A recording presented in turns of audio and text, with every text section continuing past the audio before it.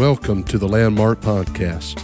I'm Jason Calhoun, pastor of Landmark Pentecostal Church in Texarkana, Texas. We encourage you to visit us on the web at landmarkupc.net for a schedule of services and upcoming events. We pray that you are blessed by the message today. Thank you again for listening.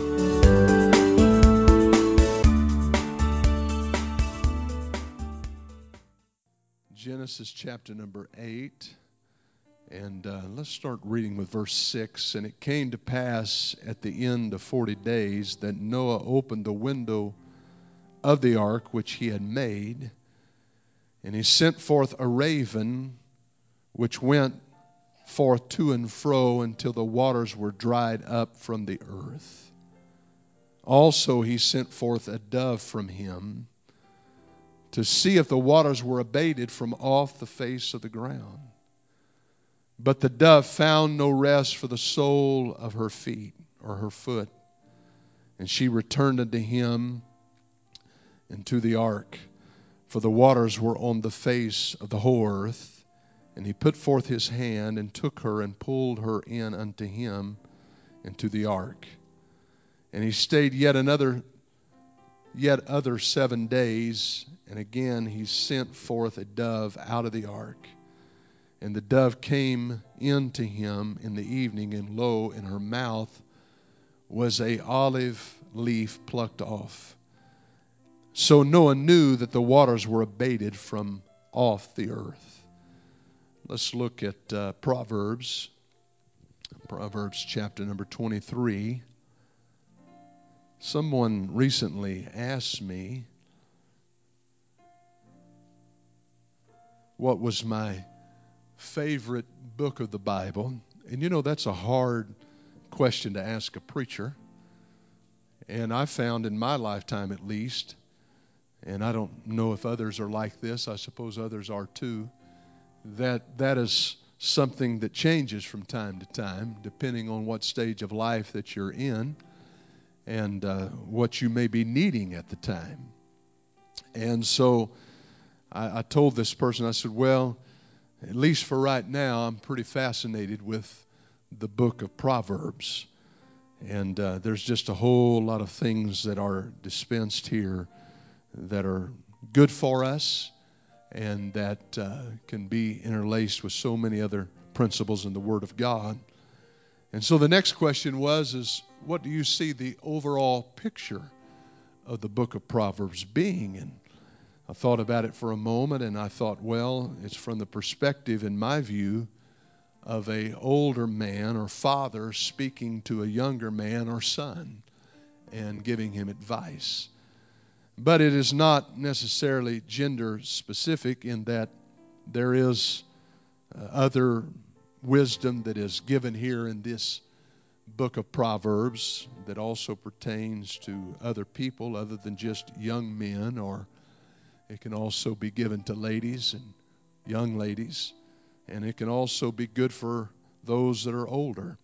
And so there's just so many great treasures that we find in the book of Proverbs, and this is a fascinating passage here to me, starting with verse 1.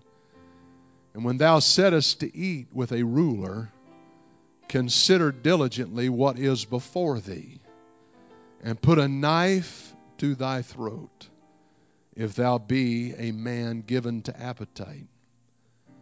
Be not desirous of his dainties, for they are deceitful meat.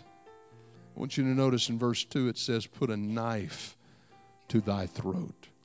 In other words, there's some appetites that you can't give into. There's some things that you cannot, no matter how much you crave it, no matter how much your flesh desires it, no matter how much you want it, in a spiritual sense, you got to put a knife to your throat. Now, this wasn't literal, obviously. We're not condoning anybody doing harm to themselves. That's not what the writer is saying, but is using this analogy in saying there's times when you've got to learn to discipline and limit yourselves. And so I'm going to talk a little bit about that later in this message this morning. But referencing back to Genesis chapter number 8. I just simply want to preach from this subject, and I don't know how it's all going to fit together, but I just feel the Lord in this. I want to preach, release the dove. Release the dove. Praise God. Would you lift up your hands with me again, and let's pray together right now that the Lord would help us and anoint us. Jesus, I'm praying, God, for your word. Move upon every heart, every soul, every life that is in this place. You know of every person's need. You are able to minister to those needs. You're able, God, to get very specific here this morning and minister to the needs that people have in this place that they've been asking you even today, this morning, before this service began. They begin to ask you about things and desiring you to work in their lives in certain ways. And I'm praying, God, that you would move in those situations, and we thank you for it. In Jesus' name, would you give worship to the Lord, the King of Kings, this morning again before you're seated. Hallelujah. Come on, I know it's raining outside and I know it's dreary. Amen. But I feel like the sun's still shining on us. Amen. You feel like God is in this house? Praise the Lord. Amen. Thank you for standing. You may be seated.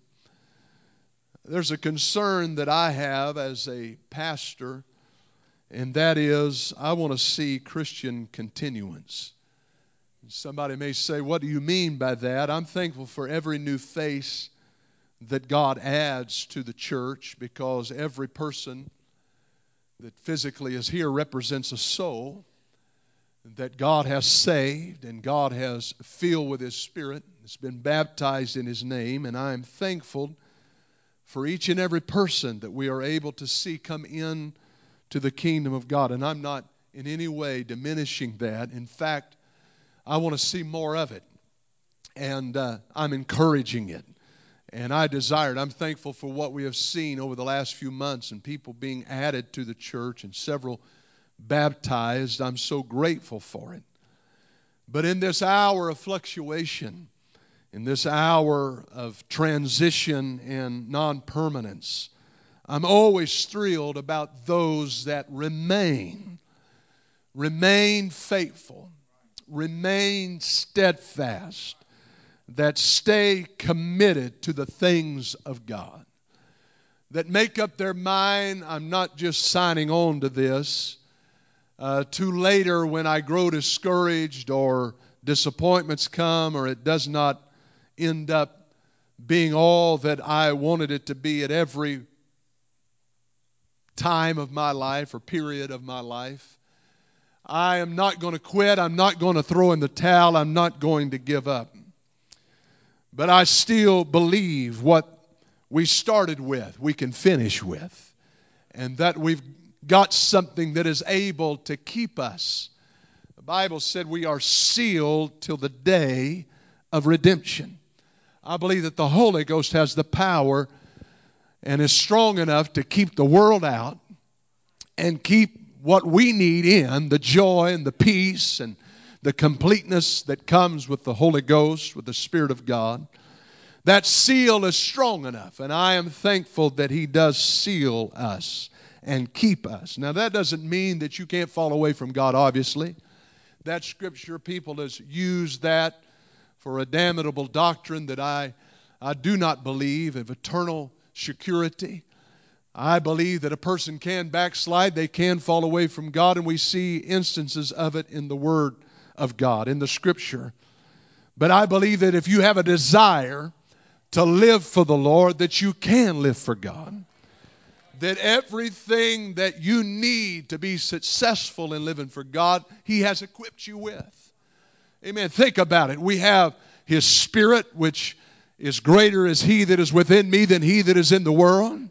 We have His name. When we took it upon us in baptism, the Bible said that we put on Christ. Amen. We have the power of His name. We have the authority of His name. And we have strength through His name to see us through whatever that we face or whatever that we may be going through. And not only His name, but we also have that opportunity to come to Him in prayer and make our petitions known. And we have a God that the Bible says that nothing is impossible to them that believe. So if I come with faith and I pray in faith, I can believe that there's going to be result when I pray, that God is going to move as I pray. And as I call upon Him and I petition Him concerning my needs. And I know sometimes we get to thinking, because it's our mentality to do so, that we get to thinking, well, I don't know. I don't know if God is concerned about my need. He said He was concerned about the sparrows that fall to the ground, and that He clothes the lilies, and He cares so much more about you and is concerned about your needs and what you face and the challenges that are in your life. So you don't ever need to feel out of place petitioning God. My children's never felt out of place petitioning me. They needed money. They don't, Brother Lorman, they just feel very confident to petition me. They need help on something, they feel very confident in petition, because I'm their daddy. I'm their father. And that's the relationship that the Lord was referring to when He talked about you and I. Do you understand that you and I are sons of God? Amen. Do you understand that you and I are His children, and that He cares about us, and that if you have a need, that you can petition Him and call upon Him?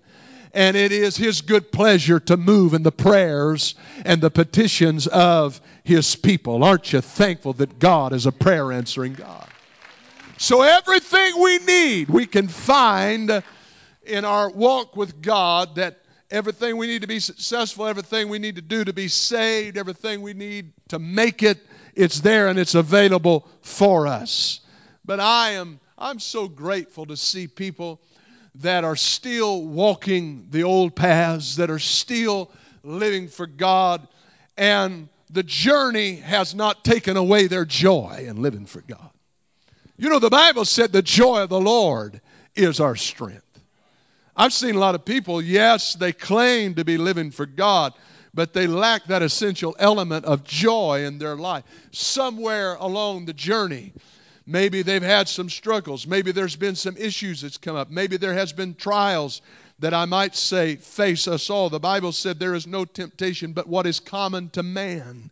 In other words, everybody has trials. Everybody has things that come against them that would tempt them and draw them away. But it's something to see somebody that has still got what they started with, that still has the joy of the Lord, that still has the peace of God, that still can come to church and they worship as fervently as they always have. And they're as faithful as they've always been. And they have a love for God and a passion for God that is not dwindled, that is not ebbed away over time, that is not diminished, but is still there. They still have a fervency. They still have a determination to live for God. That's a wonderful thing to know, that the devil can't take your joy. Amen. Matter of fact, when Jesus was admonishing His disciples that He had sent out, and they came again and they were testifying about all the things that had happened, they said, man, I laid hands on this guy and he was healed. And this one over here was bound with the devil, and I put my hand on them and I called on the name of the Lord and I cast that devil out. And they were rejoicing about that. And the Lord stopped them and said, look, don't rejoice over those things alone. He said, but rather rejoice that your name is written in heaven. Because you see, there may be some happenings on this earth and situations and events on this earth that may not go your way. I know you're rejoicing right now over all the things that has happened and that are good, that's been done. But there may be a time when you look around and there's not anything good on this level, but there's always something that you can look up to that is good. And that is that you have an eternal reward, that your name is written in heaven. You can rejoice about that. And might I say, that's one thing the devil can't take away. That's one thing the enemy cannot strip from you. That's one thing he can't get his grubby paws on. He can't take your name out of the Lamb's book of life. Hallelujah. As long as you continue, as long as you make the choice, as long as you stay committed to God, that's one thing the devil can't get his hands on, and that is he can't wipe your, as much as he'd like to erase some of our names, as much as he'd like to whitewash and white out some of our names, as much as he would like to destroy your relationship with God, he can't do it. Hallelujah. Only you can allow him to do that. Praise the Lord. That's a wonderful thing, because again, we're sealed. We're sealed. Amen. The race, it's a wonderful thing to see that the race has not caused someone to become hardened or skewed or bitter, or they run with they're still in the race, but they're running with a grimace on their face. I told you the story sometime back. I read this book called Born to Run, and it was about this remote village in, I think it's called Copper Canyon in Mexico, where there's these native folks that live there. And what it really started as is there was all of the wars and things that were taking place and the battles that were going on in Mexico at that time, years and years ago, driven this small group of people down into this canyon that was, well, it's very harsh terrain, and there's a lot of different caves and trails and ins and outs, and a person can get lost in this wilderness very easy. But these people thrive there, and they begin to hunt, and as they would hunt, a deer, it can run faster than any one of us, of course, in a short distance. But in longevity, they don't have the endurance that a person that has trained themselves has to go a long ways. And so they would pick out a certain deer out of a herd, and they would follow that deer until it just run out of gas. I mean, it couldn't go anymore. And those of you that have rabbit hunted, you know that sometimes that happens even with a jackrabbit. That beagle dog, he doesn't necessarily...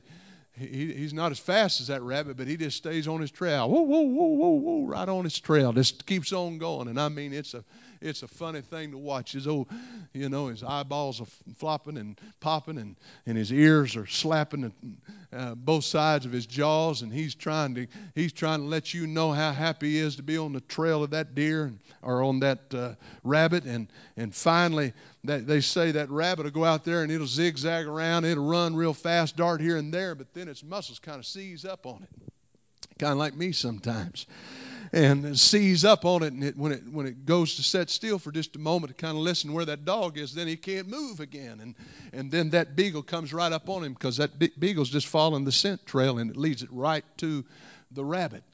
And so that group of people, they would pick out a deer or some type of animal in a herd or whatever, and they would follow it and follow it and follow it and follow it. And these people trained themselves. This is really where the ultra marathon came from. They could run over 100 miles without stopping. Can you imagine? And so there's a race that they have here in the United States over in Colorado. And there was a man that learned about this indigenous group of people, and he brought this tribe over, and some of these runners that were the better ones out of the group, he brought them over to run in this race in Colorado. And there was this lady that had trained all of her life, and she was just a phenomenal runner. Matter of fact, she was just unbelievable how good she was. And anyway, I mean, she was just a favorite by long ways. And these tribal people came out, and they didn't even have shoes on their feet. And they thought, how are they going to make it through? They had some sandal-type shoes, and they tried to outfit them with some shoes. And into the race a little while, they got rid of the shoes and went back to the sandals. And this lady was well out ahead of everybody. But when they traded and went back to those sandals that they were used to, those men began to catch up with her. And she thought she was way ahead. And when she looked behind her, she saw one of those tribal people coming up out of a canyon that was real steep. She was all hunched over, sweating, tired, almost to the end of the race, 100-mile race. and she was just give out and hunched over, and she looked, and she knew she was in trouble, she said, when she looked and she saw that man coming running up the side of that canyon with a smile on his face. She said, how in the world after 90 miles can he have a smile on his face?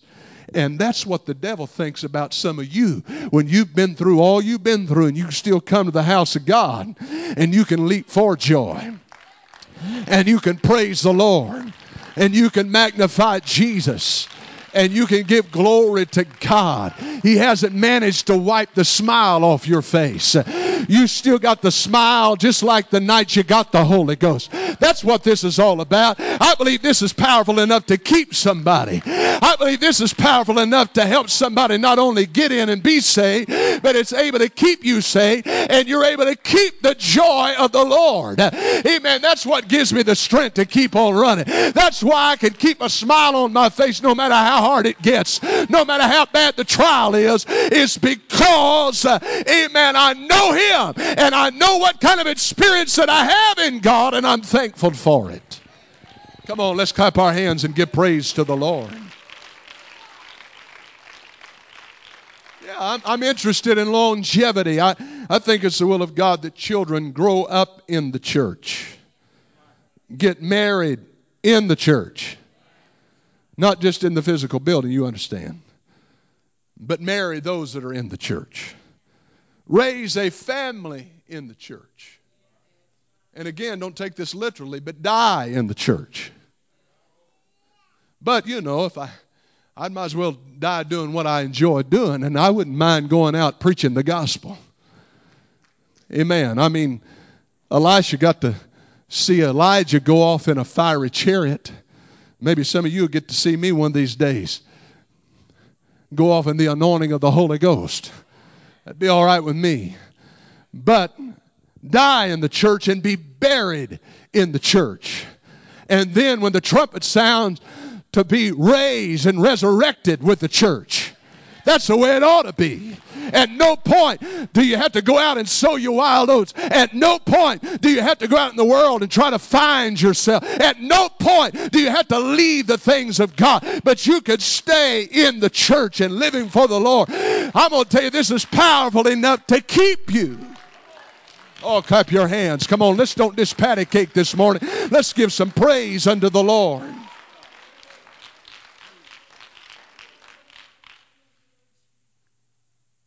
And all of this, in the meantime, staying excited about living for God. Hey, we serve a God that is miraculous. We serve a God that has established a church that is glorious. We serve a God that is powerful. Amen. And we have this soul-saving message. Aren't you thankful for the revelation of the truth? There's nothing boring about this, uninteresting about this, dull about this, uneventful about this. But I'm still enthused to be a part of the church. Some of you need to check your enthusiasm meter a little bit and say, you know what? I'm going to kick out the cobwebs and I'm going to get excited again, because passion is important. And what you go after and what you desire and what excites you is important. Amen. And if you're going to be a spiritual success, you're going to have to make up your mind, this is the most important thing to me. And I want this more than I want anything else. And I'm going after God. And I'm going to continue to go after the things of God. And I can get as close to God as I desire to get to Him. I can pray and draw near to the Lord as much as I want to draw near to Him.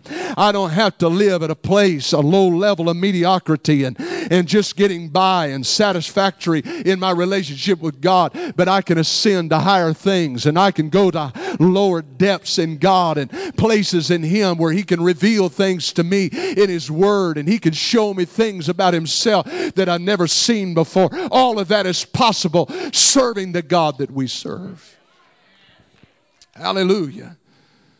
But the Bible tells us in this particular text that after these floodwaters, after the fountains of the deep had been shut off and the rains that had been descending for this period of time had been abated, that Noah, he sent forth, or he released First of all, a raven, and we'll talk about that in a moment, but on two separate occasions, a dove. And I notice something here in the Word of God that is peculiar. I mean, it's amazing to me how closely woven the Word of the Lord in Scripture is. But after, as you look into the Scripture, after the water comes the dove. When John the Baptist baptized Jesus in the Jordan River, the Bible said the Spirit descended like a dove.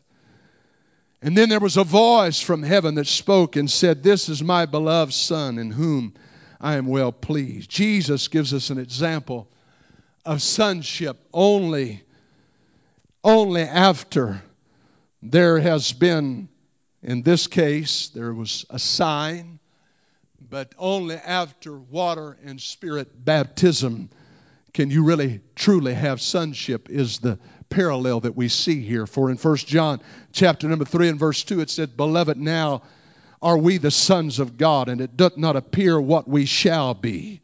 But we know that when he shall appear, we shall be like him, for we shall see him as he is."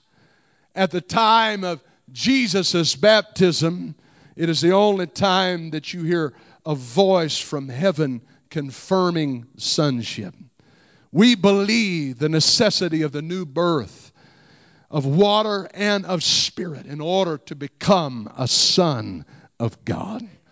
Amen. And you've heard us talking about the power of the name, and you've heard us speak and preach and teach about the power that you have as a child of God to call upon that name and to use that name. And that you can use that name just like a son can use the name that has been passed on to him.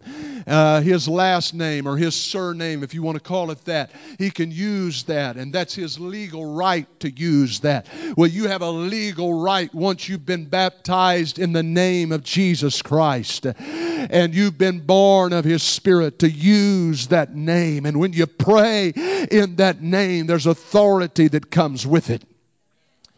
I said there's authority. If I was to use someone else's name here and sign it on one of my checks, that check wouldn't have any power. It wouldn't have any authority to be cashed. It wouldn't permit anything to happen any further than that. It would just be wasted paper. But when I sign my name on it, there's something that goes back to the legalities that have been established in that account, that when this name is signed on to it, there's authority to release funds. Well, I'm going to tell you something. When you use the name of Jesus as a child of God, there's authority there. Amen. There's a release that can take place in heaven. Whatever heaven has the power to do, amen, as a child of God, you've got access to that. I'm going to tell you, heaven's bank account is not low. Heaven's bank account is not in trouble. It's not overdrawn, but heaven's bank account is in abundance. Everything that you have need of, when you call on that name, there's authority in that name. There's power in that name. And one of the most awesome things about that name is when we take a baptismal candidate up there and we baptize them in the name, the Bible said the sins that AA couldn't take away, and all the drugs anonymous couldn't take away, and all the counseling groups couldn't take away, and all the things that they tried out there and spent money on. They tried the Nicorette, and they tried the chewing gum to try to get off cigarettes, and they tried the nicotine patches to get off cigarettes, and they couldn't do it. But one trip to an altar. I said one trip to an altar. Amen. And then to the waters of baptism in the name of Jesus. The Bible says there's remission. That means abatement. That means stopping. Sin's hold. Sin's stronghold. Sin's progression in your life is totally abated when you go down in Jesus' name. Not in the titles, but in Jesus' name. Not in Father, Son, and Holy Ghost, but in the name of the Father, Son, and Holy Ghost, which is the name of Jesus. Oh, somebody ought to give some praise to that name. Hallelujah. Praise God. Noah released a dove. And then the Bible says That dove on its second departure returned with evidence of peace in its mouth. An olive leaf, of course, a dove and an olive leaf, both are symbols of peace. In Romans 14 and 17, the Bible said, "For the kingdom of God is not meat and drink, but righteousness and peace and joy in the Holy Ghost." I'm going to tell you, the Spirit of God dwells, and where it dwells, there's peace there. There's not chaos and confusion. Has this world ever been any more chaotic than it is right now? Has there ever been any more confusion than there is right now? I'm going to tell you the answer, and I believe you ought to vote your conscience and all that kind of thing, but the answer is not in who you put in a political position necessarily. And the answer is not in what bill is passed through Congress. And I was listening to the radio the other day, and a person riding with me said, "Man, you ever get depressed listening to that stuff?" I said, come think of it, you're right. If you listen to it too long, it does kind of get depressing. Because all they can talk about is their critique about this and what's wrong with this over here and how bad this is over here and the latest gaffe and the latest thing that was said wrong and the latest, in case you guys are wondering, Trump can't do nothing right. Some people say amen and some people say, oh me. I'm not here to decide that. I'm just telling you that it's a frenzy all day long, like a bunch of piranhas, just all day long. That's all anybody can feed on. That's all anybody can think about in that world. I'm thankful that my hope's not in this world. But my hope is in Jesus Christ. Paul said, if I had hope only in this world, I'd be above all men most miserable. Amen. There's some pretty miserable folks in this world. There's some that's a statement all by itself. I'd be above all men most miserable. If my hope only existed and only dwelt in what's going on in this world, I would be above all men most miserable. But I'm thankful that my eyes are trained and fixed on something else. And that is that I have a God that sits on the circle of the earth. Heaven is his throne and earth is his footstool, the Bible says. Amen. And though they think they're in control and they think they got it figured out and they think they're going to make it great, I'm going to tell you, I know the one that really makes things great. I said, I know the one that is able to establish all things. I know the one that is in control of all the powers that be, because the Bible says the powers that be are of God. Amen. And they are ordained of God. Amen. That he allows them to have the power that they have, because he's the God that is in control not only of this earth and the universe, but heaven and earth. Amen. I'm thankful that I know Jesus and I have him. Hallelujah. Praise God. Praise God. And so peace is one of the things that comes and is the fruit of the Holy Ghost. And there's a lot of things that we could talk about concerning this dove. You know, dove is probably one of the more shy, noted for being one of the more shy of the species of birds. It's just, anybody that's ever hunted doves knows that, understands that. And I remember as a boy when the doves would come through back behind our house, you'd see a lot of blackbirds and a lot of other species of birds back there, but every once in a while you'd catch a glimpse of a dove, and the doves would come through. But if they ever caught sight of you, or if there was something noisy or disruptive that was going on, they were gone. And so there's a peace about the Holy Ghost. Amen. You want the Holy Ghost to leave, you just let a bunch of confusion and chaos and people that are going off in their self-will and they have no restraints and no governor on themselves. You can grieve the Holy Ghost. I said you can grieve the Holy Spirit of God, the Bible says. And so we got to be very careful. We cannot just let our flesh go and expect something like the Holy Ghost to abide. and to stay with us. Praise the Lord. And that's why it's so important that we understand that what we're striving for is a move of the Holy Ghost. And sometimes to have a move of the Holy Ghost, that means my flesh has got to die and my will has got to die. And I've got to become submissive to Him and to His will and to what He wants. Oh, getting quiet on me now. I guess I need to camp out right there and preach a little bit. And we can turn this into a 4 or 5 week study if we need to, but I think somebody's getting what I'm trying to say here this morning, and that is that we want the Holy Ghost to be here. We want the Holy Ghost to be in this place. He sent that dove out the first time. It found no place that was solid to put its foot on. Amen. I'm going to tell you, you can't have something that's wish-washy and unstable and unsolid and expect the Spirit to put its blessing on it.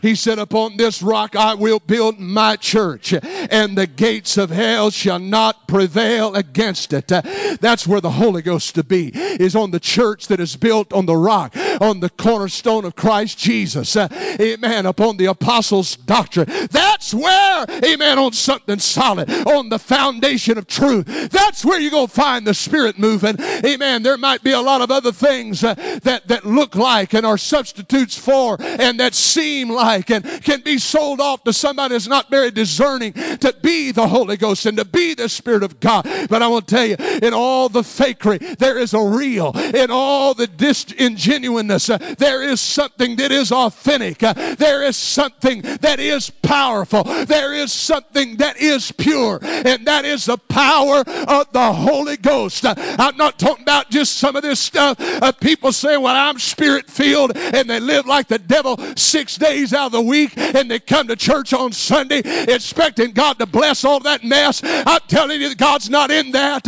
I said He is not in that. But God is where there's something that's solid.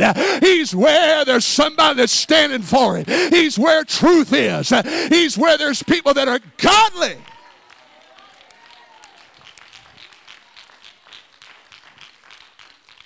You know, doves are finicky also. There's a difference. I know there are a lot of similarities between a dove and a pigeon, but they're not the same. And doves, they're finicky, and matter of fact, I was doing a little study on this, and I found that if you're going to keep them, doves don't thrive in captivity. They can live in captivity and survive in captivity, and even that, you can't just put them in a bird cage like you can a parakeet and expect them to survive. But they've got to have a big area. They've got to be able to fly. They've got to be able to stretch out every once in a while and move about. They can't just stay in a little place of confinement. Well, I could preach about that for a little bit. But anyhow, there has to be, a clean surrounding. I mean, you can't allow it to be filthy, dirty, and a dove to thrive in that kind of environment. Righteousness, peace, and joy. Some people, they want to take portions of that equation out. Well, I want the joy, but that righteousness stuff, I'll pass on that. Like we're going through a buffet line or something, I'm going to tell you, you can't view Scripture as a buffet line. This is not meeny, miny, mo. This is not, I'll take this and I don't want that. This is not Thanksgiving dinner, folks. And I know some of you are getting anxious about that. I think I heard somebody's stomach growl just a minute ago. How long have I been? Oh, yeah, it's getting that time, isn't it? But I'm just telling you, there's got to be a cleanness about it. That's why we know that you can't get the Holy Ghost unless you repent of your sins. God bless them, all this thumbs up and high-fiving. And man, I'm thankful for all that, if they're getting it. But I'm going to just tell you something. Unless you repent of your sins, you're not getting the Holy Ghost. Because the only way you can be a receptacle for the Holy Ghost is to repent of your sins. And really the only way that you can get remission in waters of baptism, we can baptize you every Sunday night for the rest of your life. And if you hadn't repented, all you're doing is taking a swim. All you're doing is getting wet. Amen. But when you've repented of your sins and you've got your heart right with God, there's a powerful effect that takes place. Righteousness, peace, and then joy. When you've done these other things, if you've got a spirit that cannot be contained, you've got an unpeaceable spirit, you've got a fighting spirit about you, there's not going to be much Holy Ghost around you. But if you've got a spirit of peace and an attitude, amen, of peace, then there can be joy. There can be the fulfillment and the blessing of the Holy Ghost in your life. That's right. Amen. That's why, boy, I'm getting all over it today, aren't I? That's why, you don't come in here and dance and talk in tongues and get back in the car and be hateful to your husband or your wife.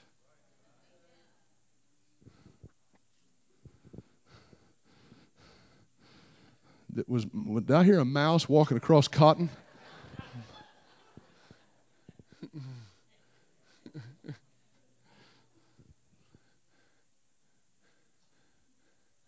I'm telling you, when you get what I'm talking about, it'll cause you to be kind. Not only to your immediate family, that's a good place to start. Because I know people can be kind, everybody else can't be kind to their immediate family.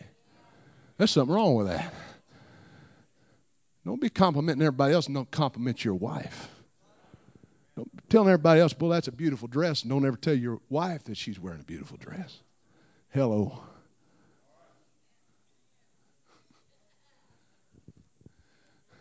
This may have to be continued tonight, you know.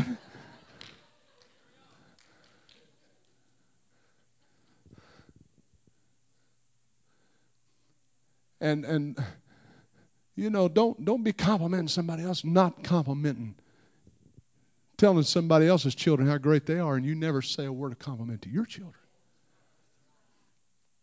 And I think we all ought to compliment one another's children. That's not the point. The point is it starts at home. Bible said in the book of Proverbs, I told you I like this book of Proverbs, it said that there was a man that was a hunter that took not what he didn't take home, what he took in hunting. In other words, he was good at going out there and hunting it down and shooting it, but he didn't like the dressing it out, he didn't like quartering it up, and he didn't like taking it home, and he didn't like packaging it and putting it in the freezer. Hopefully there's no hunters like that here. Really, when you shoot the game, that's when the work begins. You got to drag that thing out. You got to field dress it. You got to pack it. You got to take it either to the processor and pay for it or whatever, or do it yourself. And it's a lot of work involved. There's a lot of excitement in going out and taking a trophy, but there's not much excitement with some people in doing all the rest after you've taken the trophy. And that's the way some people are about church. They never makes it home with them. They never take it from church back to the house. Come on, this is something when I'm preaching about, when I talk about the Holy Ghost, when it really gets loose in your life like it needs to, amen, you can take it home and it affects your daily life. It affects your home life. It affects your marriage. It affects parent and child relationships. It affects what happens on the job Monday through Friday or Monday through Saturday, whatever the case may be. We're talking about a real life-altering, changing, powerful Holy Ghost. Not just a little blessing, something you get on Sunday. I'm talking about something that descends and stays. I'm talking about something that abides with you. Do you know that a dove, that when they choose a mate, they stay with that mate for life? I'm going to tell you, it's not the will of God that there be this attitude of well, I'm just with this until something else works out, or until things get a little bit better for me, or until God starts blessing me again, or until I get out of this pit that I fell into, or till this trouble passes from me. I want to tell you something. You'll never really be blessed in longevity with that kind of attitude. If you're just going from just till I get back up on the mountaintop. While I'm in the valley, I'm dedicated and I'm consecrated to God. And then I get back up on the mountaintop. Bless God, I'm back out there doing whatever. Come on, get some consistency about you. I'll be a worshiper on Wednesday, Sunday morning, Sunday night. I'll be there. I'll be at prayer. I'll do whatever's necessary because I want to be faithful to God. Amen. I'm not just in it for the highs. I'm not just in it for what I can get out of it. But I'm dedicated to God because I love Him. Come on, is anybody that loves Jesus in this place? Praise God, praise God, praise God. A lot of difference between that dove and that raven. That raven flew around and never came back because there was plenty of dead carcasses, bloated carcasses floating out on that water for it to feed on and land on and sustain itself with. The basic difference between the dove and the raven is the dove is basically a seed eater and the raven is a meat eater or anything eater. I mean, whatever's convenient, that's what it'll feed on. That's what it has an appetite for. And the dove only has an appetite for certain things. I'm going to tell you something. This world, with all of its filth and all of its corruption, there's a lot of things to feed on in this world. But that doesn't mean it's all good for you. And that don't mean it's all right. And that doesn't mean it's going to produce righteousness in your life if you feed on it. And you get full of that and there's no room for God. That's why people can come to church and they can Twitter and they can Facebook and they can Instagram and they can check text messages and they can do emails and they can do everything but church when they come to church. It's because they're so full of that stuff. So full of the world they can't even lay it down for 2 hours. And that's a long time. Amen. You know, I read somewhere that the average, and I think for some it was particularly in this church, it's above average, that are above this. But 150 touches on your phone a day. Now, some of you've done that in the last, since I've been preaching. Checking that time. Boom. My God, my roast. Dixie Diner's going to be plumb full of First Baptist Church by the time we get there today.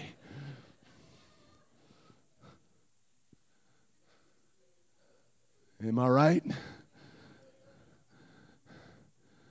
There'll be plenty of rows when you get down there. Amen. But I'm just telling you, it's what you're hungry for. You know, I remember when I'd get out of school, man, there's a long time between 3:30 and 5:30 when Mom had dinner ready. Or at least it seemed like a long time. And I'd say, man, I better stay, kind of hold off till dinner. She'll notice I've been eating something else. But, you know, I had to pass 7-Eleven and the Conoco store, walking down to my dad's office. And when I went into 7-Eleven, I couldn't hardly resist those Kit Kat bars. So I'd get one of them, get down to Conoco, and then they had hot dogs for $1. Get one of them. And then across from the work over there was a little Mexican food, fast food joint. And I'd say, hey, Dad, how about a couple few dollars? Go over there and get me a taco. Go over there. And then I'd get home at 5:30. And Mom would notice I was pushing that stuff around on my plate. And pass the salt. Mine needs a little bit more salt. Pass the pepper. Mine needs a little bit more pepper. And I'd shuffle it around. Mom would get looking over there and said, boy, you filled up on something else, hadn't you? You've been eating junk food, hadn't you? And the reason why some people can come to church and they can't worship God like they need to, and they can't get into it like they need to, and they can't receive from the Word of God, and they're not hungry for the Word of God, and they're not hungry for the presence of God, and they're not hungry for the things of the Lord, is because they've been eating too much junk food in the world. The reason I can come here and praise Jesus is because I hadn't been cheering on any ball teams. And the reason why I can come here and I can worship the Lord like this, and I want to get in His presence, and I want to pray, and I want to seek the face of God, is because I'm not so concerned about what's going on out there. I'm concerned about God getting a hold of me and touching my life in here, because what's in here is going to last. What's out there is not going to last. Whatever team wins this week, there'll be another team winning next week, and there'll be losers next week. Whatever team wins this year, the biggest game that there is, chances are they won't do it for too long. Even if they have a long dynasty, it's only 3 or 4 or 5 years, and it's over with. And they happen to rebuild, and they happen to move on. But aren't you thankful that God's never found himself a loser, but he's always been a winner, and he is here to give us victory. He's here to give us strength. You ought to stand on your feet this morning. Lift up your hands and give praise to the Lord.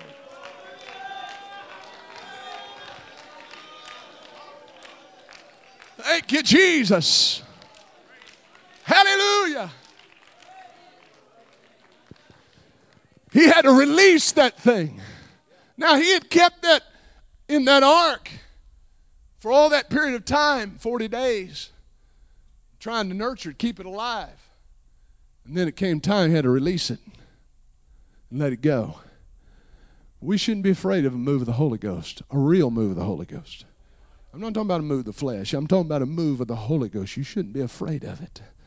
And when a real move of the Holy Ghost comes, a discerning person can tell the difference. And when a real move of the Holy Ghost comes, amen, I don't know of anything that is a greater decider of who's really connected and who's not, who's really with it and who's not, who's in the church and who's out of the church. I don't know anything that brings a bigger divide in a church than a real, authentic move of the Holy Ghost.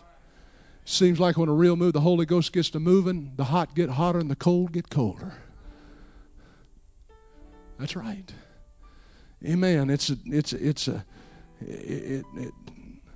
drops the blade, as it were.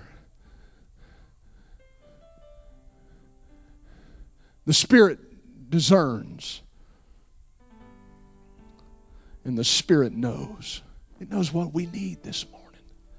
You believe the Spirit of God knows what we need this morning? It knows what you came here in need of. The Spirit, if you'll trust it, will move in your life. It'll lead you into things that you need it to lead you into. You may not understand everything. You may not be comfortable with everything. But you got to follow the Spirit. You got to trust the Spirit to lead you. Because this world will never be able to sustain you. When Moses was taken under the care of Pharaoh's daughter, she realized immediately, I don't have the ability to nurture this child and give this Hebrew baby what it needs to survive.